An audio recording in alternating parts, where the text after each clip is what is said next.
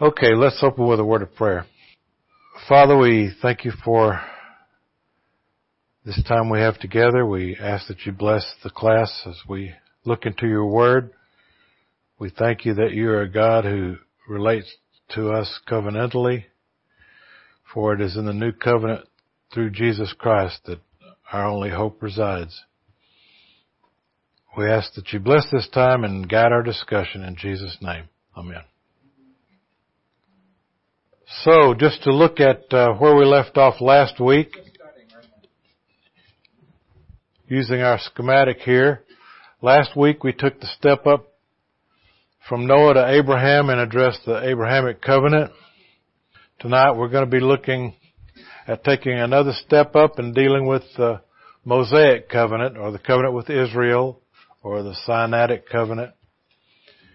And that will leave 2 lessons after tonight for David in the new covenant. Just a couple of slides to review from last week. The promised seed of Genesis 3:15 became focused in Abraham. And we talked about Abraham last week.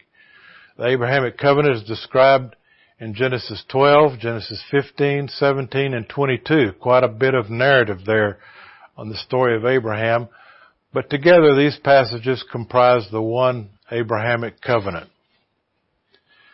Now, while the covenant promises will surely be fulfilled, we pointed out that there are conditional aspects as well as the unconditional aspect, as is the case actually with all the covenants.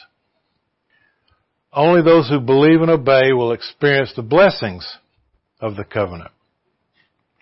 Like the covenant of creation and the Noahic covenant, which we have gone over, God continues to establish His rule in the context of covenant relationship.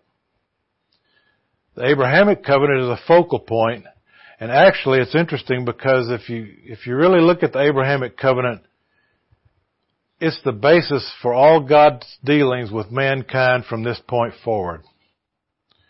It is through Abraham that the promised seed will come. It is through Abraham and Israel and David that Jesus Christ comes.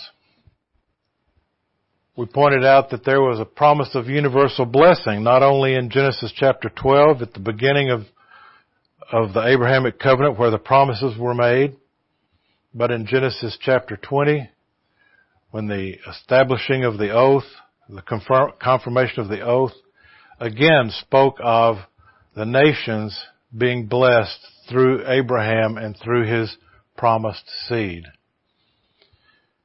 This is fully and finally fulfilled in Jesus Christ, through whom people from every tribe, tongue, and nation are included in Abraham's family.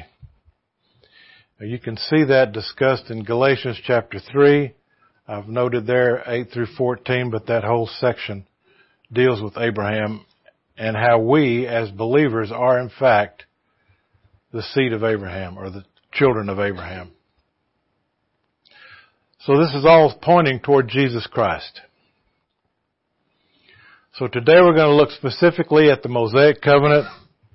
As I mentioned, some people call it the Sinai covenant.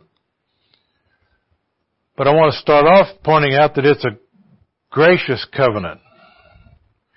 Now many, I think wrongly, see it fundamentally different and unrelated to the Abrahamic covenant. They see the Abrahamic covenant as gracious and unilateral, and the Mosaic covenant as legalistic and conditional. The covenant with Israel and the covenant with Abraham aren't the same, but they stand in close relationship with a number of points of continuity. God rescued His people from Egypt and redeemed them in fulfillment of His covenant with Abraham, Isaac, and Jacob. If you would like to, turn to Exodus chapter 2, verses 23 through 25, where it specifically says that it was because of the Abrahamic covenant that He sought to bring the Israelite people out of Egypt. If you remember when we talked about Genesis 15 with the Abrahamic covenant and the cutting of the covenant, how Abraham was in a deep sleep, and through a vision God told him that his descendants, though they would number like the stars, they were going to be in bondage for 400 years. And so when we get to the Mosaic covenant, where Moses has led the people out of Israel, this is the end of that 400 years. This is what God was talking about to Abraham in Genesis chapter 15. Well, here we are. God rescued his people from Egypt and redeemed them in fulfillment of his covenant with Abraham, Isaac, and Jacob. Yahweh's liberation of Israel and the promise to bring them into the land of Canaan fulfills his covenant with Abraham. And what we need to see is that in the Mosaic covenant, we have something that is framed by grace and framed by God's redemption.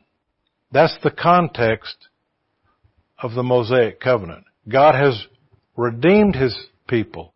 He has delivered them from bondage, and that is purely by his grace, but also in fulfillment of the Abrahamic covenant, and he is going to take them to the promised land. That was what Abraham asked about back in Genesis 17. How do I know I'm going to inherit this land, or that my people will inherit this land? And he says, I'll show you. And this is where that comes to fruition. Now I want to point out that while there's a number of points of continuity which we will see between the Abrahamic covenant and the Mosaic covenant, there are indeed unique things about the Mosaic covenant. And one of the unique aspects is, of course, the prominence that we see in the law, the giving of the law. That is prominent in the Mosaic covenant. It's unique to the Mosaic covenant, in spite of the fact that we will see that it is related to the Abrahamic covenant. For it's in fulfillment of the Abrahamic covenant that this all is taking place. So I'll call it a gracious covenant.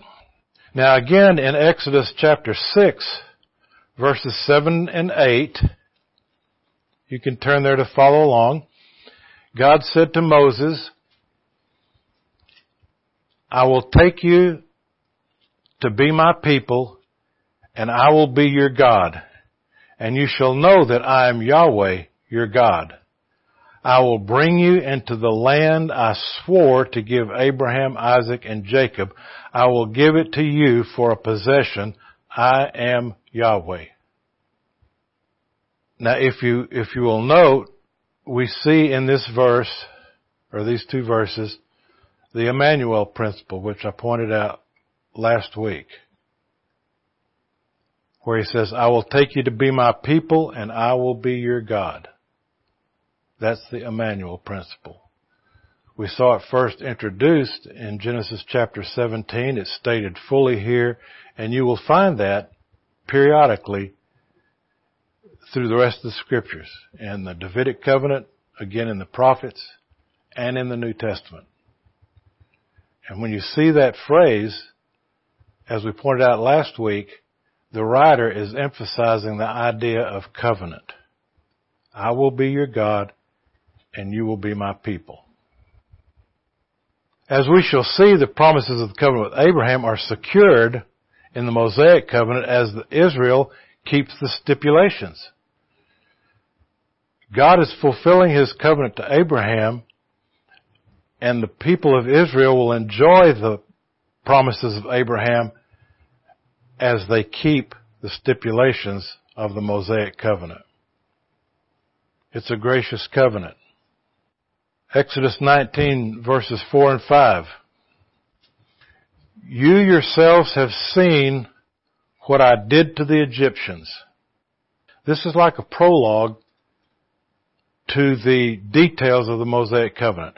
You yourselves have seen what I did to the Egyptians and how I bore you on eagle's wings and brought you to myself. That is a profound statement by the Lord God. Now, therefore, if you will indeed obey my voice and keep my covenant, you shall be my treasured possession.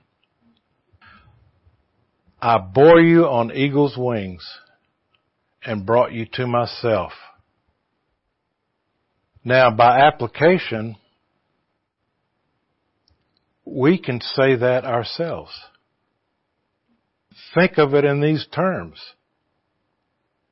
With regard to your personal salvation, your personal relationship with Jesus Christ, God sovereignly bore you on eagle's wings and brought you to himself. Amen, brothers. That phrase is how God describes redemption.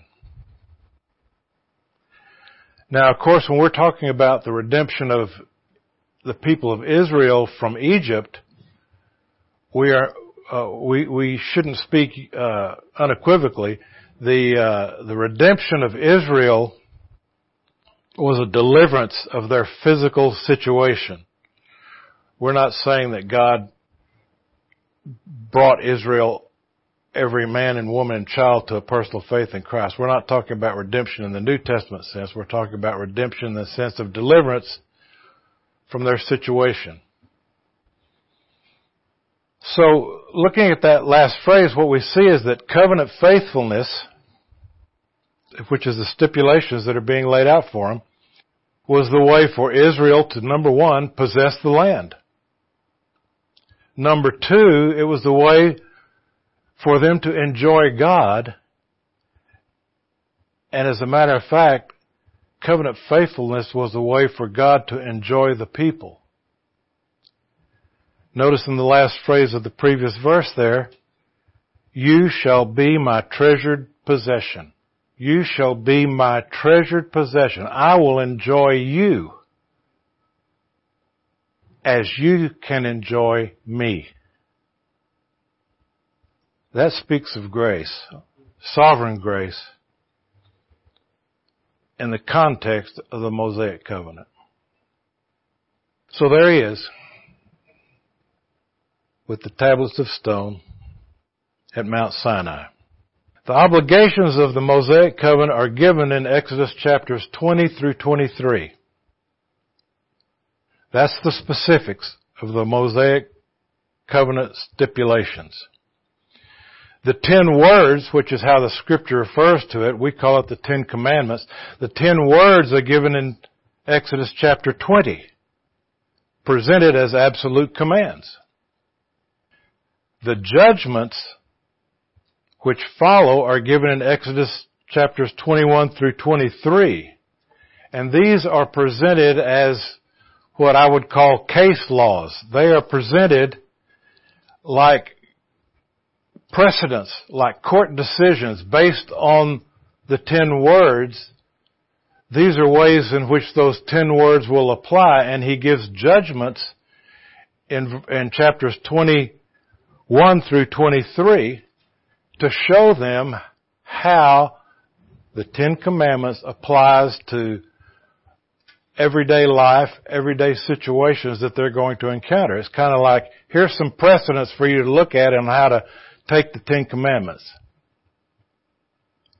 And as I was saying, the 10 words are applied in particular social contexts with fines and punishments. They're getting very specific. But they're really an expansion of what is meant by the 10 words, or what is to be understood by the 10 words, the 10 Commandments.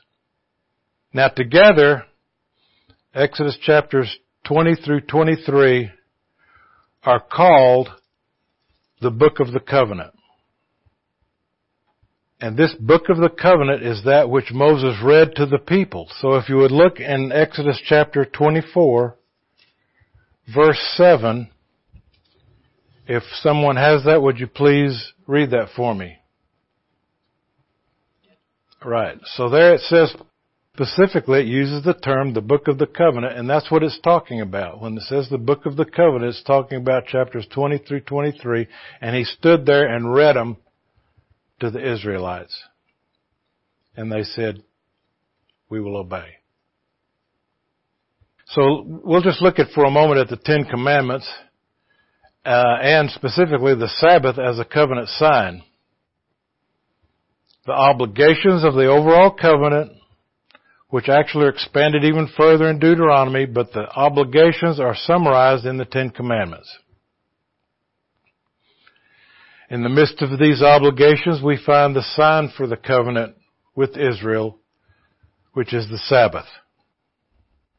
Now, in Exodus 31, Moses emphasizes that the Sabbath is a permanent sign of this covenant for Israel. And you see that in Exodus 31, those verses 13 through 17, if you want to look at that more specifically. Now, we could get into some discussion about whether the Sabbath concept goes beyond the Mosaic covenant in the sense that some would argue that it is a creation covenant.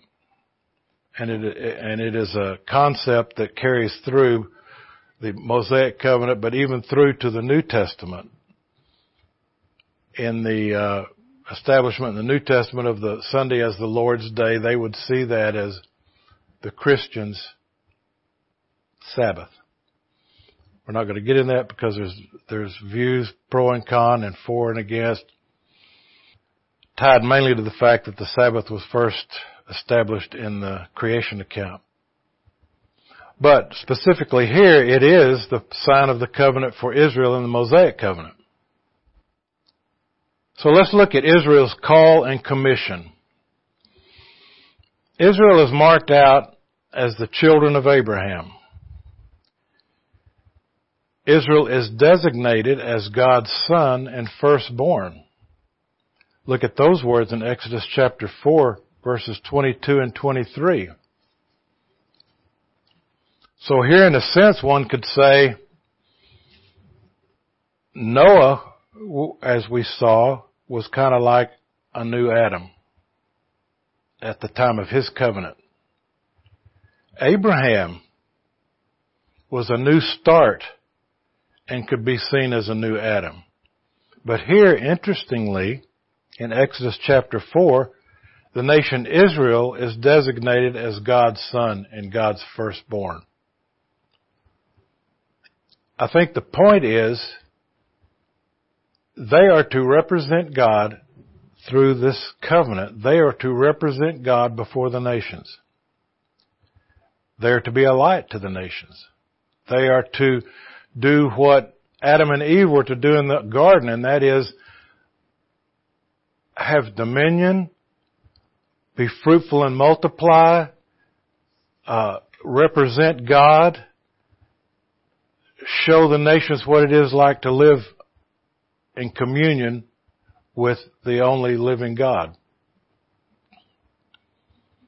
And in that sense, they're designated his son and firstborn.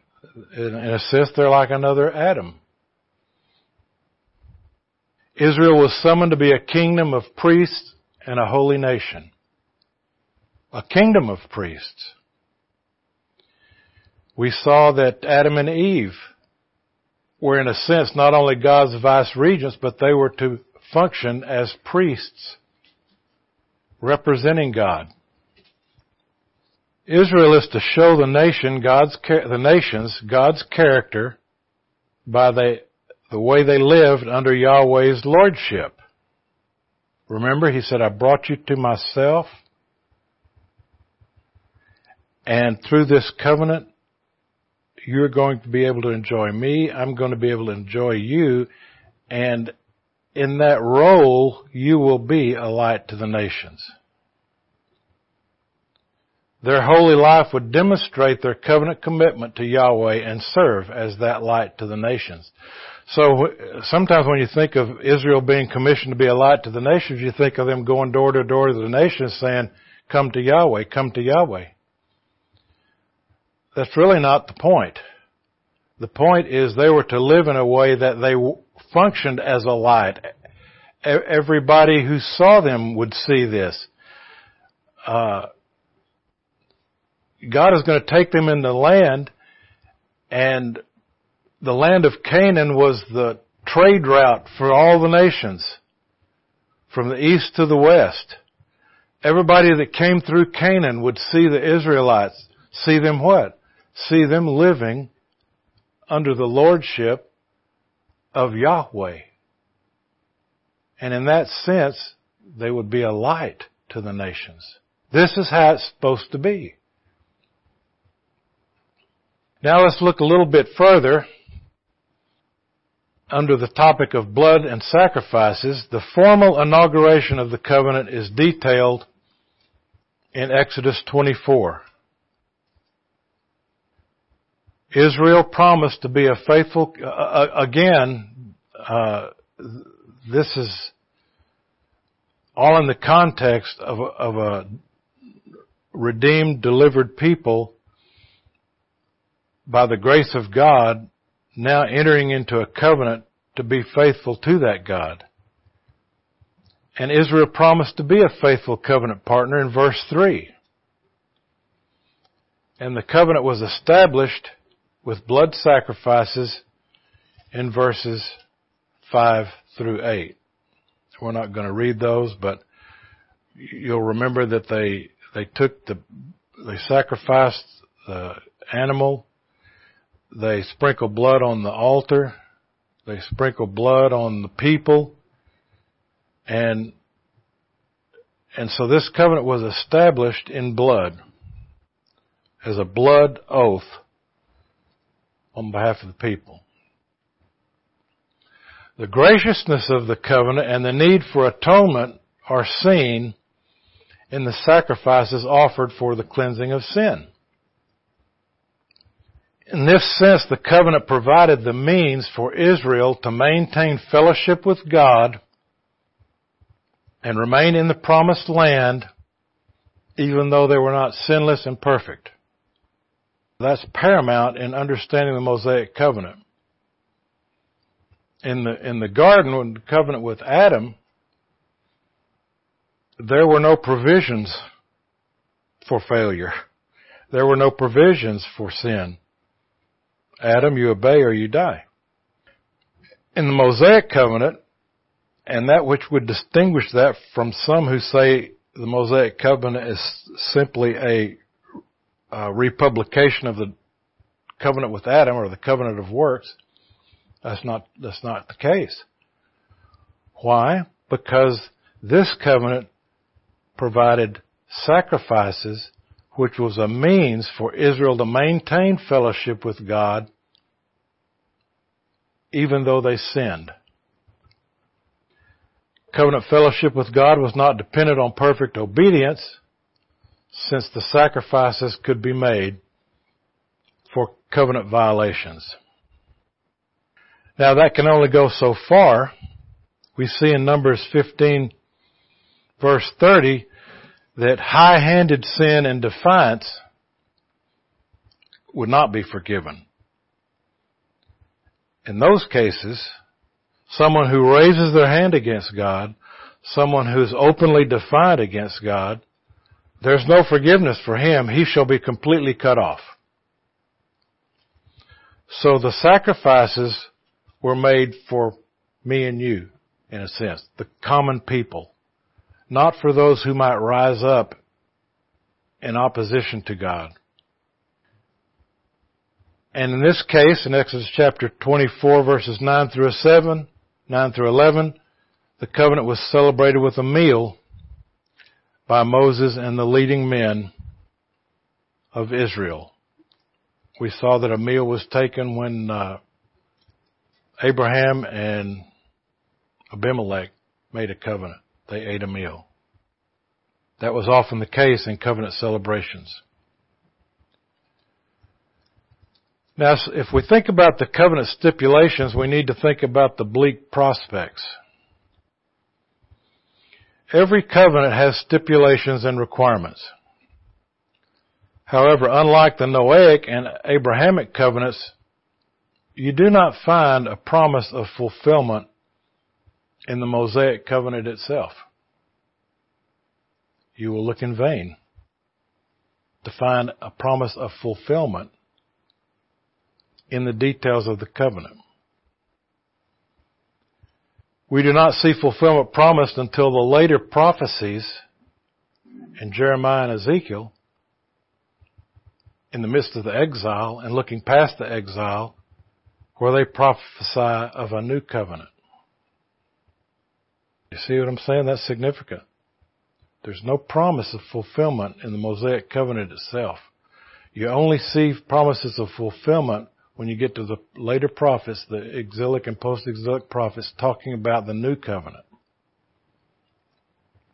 God warned Israel that they would experience the curses of the covenant if they did not faithfully obey Him.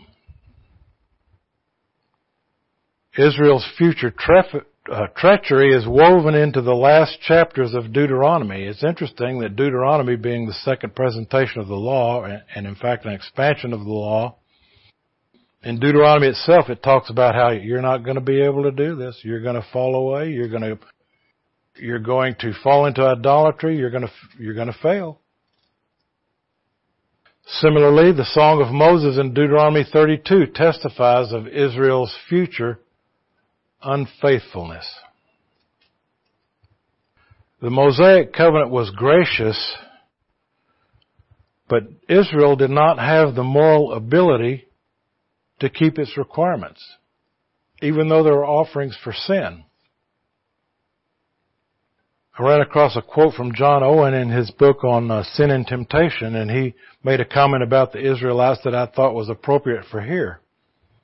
He said the Israelites had an ulcerous wound they could never heal themselves, for they never hated sin as sin. They never hated sin as sin. That's their problem. That's the ulcerous wound that they were suffering from. Still, God always keeps His word, and the covenant with Abraham is fulfilled. Next, we will see in the covenant with David, and finally in the new covenant. And you recall, in Israel's history, time and time again, Israel would fall away into idolatry, worshiping the Baals. Then a judge would bring them to repentance. God would forgive them. Then again, they would fail. They would fall into idolatry, fall into sin. And again, God would forgive them. So in the story of Israel, in the Mosaic covenant period, most scholars see a parallel between this covenant and the Hittite suzerain vassal treaties of the ancient Near East. I'm not going to spend a lot of time on this. We touched on it a little bit last week with regard to some seeing Genesis 15 as a unilateral covenant and Genesis 17 as a bilateral covenant, a conditional covenant. We dispel that myth. But it is true here in the Mosaic covenant that there is remarkable similarities between the Hittite treaties of the ancient Near East and the Mosaic covenant. One common feature being lists of blessings and cursings. Both the covenant inauguration in Exodus 19 through 24 and the entire book of Deuteronomy exhibit strong similarities between this treaty form. Now, a lot of the scholars will go to the trouble of creating charts that show that the Hittite treaties had preambles and then this and that and stipulations and blessings and cursings and testimonies and they'll show, hey, this shows up in Exodus and hey, this all shows up in Deuteronomy. I'm not going to bore you with that. Suffice it to say, they do have strong parallels. The point of this comparison simply to me, it underscores the idea that the Mosaic covenant per se is bilateral and conditional, which these Hittite treaties were. So when God structured this covenant with Israel, He was structuring it in a way that was familiar to them. These Hittite treaties that the secular nations involved themselves in was well known. And so when they read this, when they look at the layout of this covenant in Exodus and Deuteronomy, they say, that sounds familiar. The only thing that's interesting is never in any other society in the ancient world or any time has there ever been a covenant between a God and His people. Nowhere. Only in Yahweh do we see God Himself covenanting with mankind, with men. There's no parallel. That's striking. In the Hittite treaties, it was always the king, the sovereign conquering lord, who entered into a treaty with the subject people. But nowhere was there ever talk of a God. They believed in other gods entering into covenant. And I say it's bilateral and conditional. It's conditional in the sense that covenant faithfulness is required to be blessed and to possess the land, to remain in the promised land. That's what was required. This covenant faithfulness. That's what makes it bilateral and conditional. In our case, God is the great king and Israel is the subordinate people. However, rather than conquering, God delivered or redeemed Israel. He conquered them in that sense, by sovereign grace. Yet we must remember that this covenant was not given in order to be delivered. It was not given in order to be redeemed, but because they have been redeemed. That's what makes this Mosaic covenant gracious in the sense that, as I said at the beginning, the whole covenant is framed in the fulfillment of the Abrahamic promise, grace which delivered them, grace which brought them to this point, and then He gives them the law. Not in order that they may receive grace, but since they have received grace, here's what I would like you to pay attention to.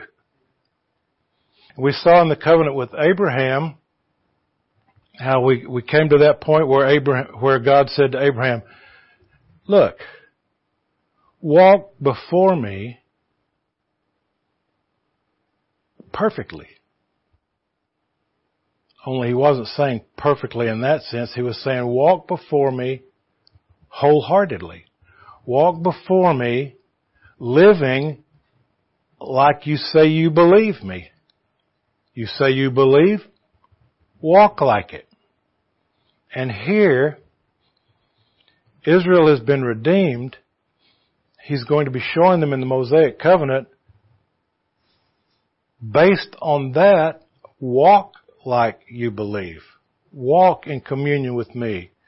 Enjoy me. This is how you enjoy me, is obeying the covenant, and I will enjoy you. You are my treasured possession. Oh, it's just a beautiful way of speaking in these passages.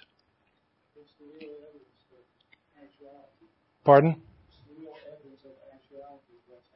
Right. And that's what He was stressing to Abraham. That's what He's trying to stress to Israel. And that's what today God is saying to us. You say you believe. I believe you believe. Walk like it. Walk before me with a whole heart. Wholeheartedly. God's interest in His people's experience is clearly shown in the instructions He gives to regulate and shape. And as you really read the law, you see it essentially every aspect of their lives. But think about it today. Is God interested in your life?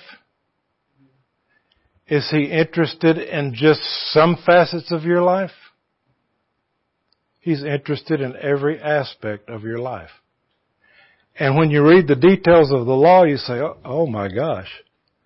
But it's simply showing Yahweh is interested in every aspect of your life. He cares. Amen, Robert. Now, Moses is nearing the promised land. This little map shows some depiction of how they may have wandered in the wilderness, came over into Edom, finally around here to Moab. And they're getting close, because once they get up here close to Jericho, that's where they're going to cross over into the land of Canaan. So here's in Moab, he's nearing the promised land. And in Deuteronomy 29:1, you might turn there, Moses refers to a covenant at Moab in addition to the covenant made at Sinai. Interesting. Some therefore see Deuteronomy 29:30 as making a new and distinct covenant. And some have termed this the Palestinian covenant. And they see it as something distinct from the Mosaic covenant. But Moses is actually adding something new, which is in complete continuity with the covenant at Sinai. It's somewhat like adding a codicil to an existing agreement. Only in this case, it's a pretty lengthy codicil. It's the book of Deuteronomy. The instruction in the book of Deuteronomy expands and reshapes the covenant at Sinai, and get this, for life in the land of Canaan, even though it's the same covenant. Well, what's the difference? What's happened that makes this needful? At Moab, Moses is making a covenant to keep the covenant at Sinai. It's being made with a new generation. The generation that's about to enter Canaan. Remember what happened to the old generation? Although God forgave Israel in Exodus chapters 33 and 34, the entire generation died in the wilderness as judgment for unbelief. And here, remembering my map, as they near the point of crossing over into the land of Canaan, we need to say some new things here, but this is completely consistent with the covenant at Sinai. The specifics of the Mosaic covenant earlier at Sinai was perfectly appropriate for life in the wilderness, but this is a new generation. It's going into the land of Canaan, and we need to add some things. And so I believe that's what's happening there. Rather than a new covenant that's distinct, it's really an expansion of the Sinai covenant. As I mentioned, it's a brand new Israel now that needs to affirm loyalty to Yahweh in the face of earlier covenant violation. So, let's look at wrapping this up a little bit. The covenant with Israel was gracious, even though the stipulations included all the details of the law. In some ways, it was an extension of the covenant with Abraham and Adam. It was patterned, as we noted, after the Hittite treaties of the ancient Near East. Blessings in Canaan were promised for obedience, curses for disobedience. Israel was called as a theocracy. They're a nation under Yahweh's lordship. Calling Israel to be separate from the nations was really pragmatic, in the sense that it was a way to provide a cocoon, so to speak, to protect the line of the promised seed.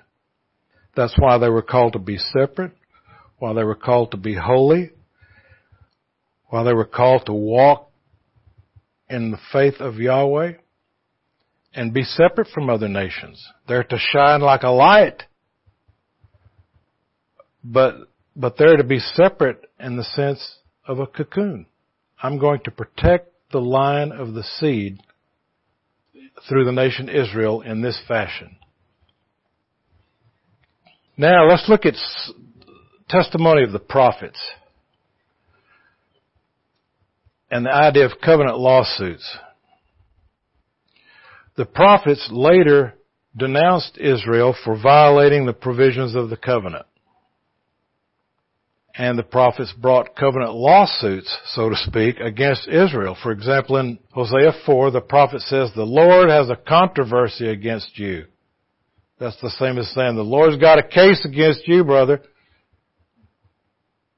You're violating the covenant. Jeremiah 11:10 declares that both Israel and Judah have broken the covenant. Northern, southern, they all have broken the covenant. Israel, as we all would recall, renewed and repledged its loyalty to Yahweh a number of times under the judges and the prophets. And it's repeated so often that you kind of get the idea. In the flesh, they're not going to do it. This is even seen with Josiah, one of the last kings. You'll remember he's the one who rediscovered the book of the law, repented and renewed the covenant, tore down the Baal idols and all of that junk. But still, Israel failed. We see in the history of Israel that they failed to abide by the stipulations of the covenant. And what was one of the purposes of that covenant? That they may be faithful and remain blessed in the land, which God had promised to Abraham. Fail, and things are going to start falling apart. You're not going to be blessed in the land. You're not going to even be staying in the land. Judgment was coming. Judgment is coming. That's what the prophets teach. Judgment is coming. And we see it fulfilled in the exile. First, Israel was taken away by the Assyrians. They took all the important people from Israel and hauled them off and scattered among the nations. And then they brought peoples from other nations and brought them in and let them intermarry with what remained of the northern kingdom. Samaria. And then finally Babylon came. And finally took the southern kingdom, Judah, into captivity. However, Jeremiah and others prophesied of a new covenant, one in which the law would be inscribed on the hearts of God's people. We're not going to go over that in any detail. I'm sure you can reflect on Jeremiah's and Ezekiel's prophecies to see this. The prophets promised a new day was coming. A new covenant would be realized with a new Exodus and a new David and a new creation. That's what they talked about. There's something new coming. And so here we are. We have gone from the Adamic covenant and the original creation, which was good, to a fallen condition where even though sin will now produce misery for all of mankind, a promised Redeemer was given, a promise of a Redeemer. Noah, in the Noahic covenant, we saw was a confirmation of the covenant with creation. Abraham becomes a new focus in God's plan. It's through him that this promised one will come. And then today we saw that in the Mosaic covenant, though it is a conditional covenant, it was established in grace, and Israel, unaided by sovereign grace working in their hearts, they're unable to walk faithfully. God says, do this and I will enjoy you. Do this and you will enjoy me. They were unable to do it. So next week, we are going to go through the Davidic covenant. And I think we'll have no problem completing that next week. So we are back on schedule and have a few minutes for any questions or discussions or comments. Robert. Question. True. And I think what Robert's pointing at is I mentioned that there was no specific fulfillment promised in the Mosaic covenant. I guess I would say that the Abrahamic covenant reaches beyond the Mosaic covenant because of the seed. And we mentioned that Israel is a son of God in a sense, and it is through the nation Israel that this promised seed will come. There is still fulfillment there, and it is this promised seed that we'll see again reflected in the Davidic covenant. So when I said that the Abrahamic covenant was fulfilled, I was referring specifically to the fact that the last thing Abraham asked for was, show me how are my descendants going to possess the land? And he showed him. And by possessing the land, by bringing them into the land with the Mosaic covenant, that in a sense fulfilled the Abrahamic promise. Now, I'm not saying that instantly fulfilled it with regard to what land they were supposed to eventually inhabit or control, but they were brought into the land in fulfillment of the Abrahamic promise. I hope that helps. I may not have been too clear on that. Again, the Abrahamic covenant stands. It does stand. It's not finished. Right. And I didn't mean to imply that it was finished. Right. The other thing is if you look at the way the Israelites failed, they didn't fail in the sense of the common people being able to make sacrifices for their personal sins. They failed in high-handed sin. I mean, you see them setting up altars to Baal, Asheroth poles, fertility worship. This is where the kings, one after another, led them. They led them into high-handed sin. And the people, God knows what they were feeling. You know, that's how I saw it was when I reflected on it a bit, was this wasn't just a sin where you can go offer a sacrifice or a peace offering or a grain offering. This was blatant, turning them their backs on God. Time after time after time. How they did that, I can only imagine. Any other comments or questions? Right. Right. And I may not have made enough of that. The fact that typologically these sacrifices pointed to the need for an ultimate cure. These sacrifices, in fact, the whole Mosaic covenant in a sense was to show sin for what it was, show the need for a redeemer so that the priest didn't have to go up day after day and year after year and keeping the lid on things. One of these days, the perfect sacrifice is coming, and that's in Jesus Christ. And we'll see that. And the sacrifices point to that. That's true. Thanks, Don. That's Hebrews, I've been studying that passage. Very good. Jim. Well, we talked about this. Well, I appreciate you saying that. That's your next class, is for all those other things. Well, one of the purposes of this class is that by looking at these covenants and how they're linked, we haven't finished yet, through the new covenant, I would hope that we would have a better grasp of the Bible as a whole. From first to last, in fact, that's what Schreiner calls the covenants, the backbone of the storyline of the Scriptures, from first to last. And so with that context and with that, having looked at that, then actually no matter what book in the Bible you look at, you can always say, when you read Hosea, I know where this is. This is the prophets after this happened and before that happened, and it's pointing to Jesus, and it's in a covenant relationship. I mean, it's just marvelous what I felt when I was studying this and decided to do a class on it. Jim, do you see some fulfillment? I'll have to take another look at that, mainly because they haven't crossed the Jordan yet in my studies.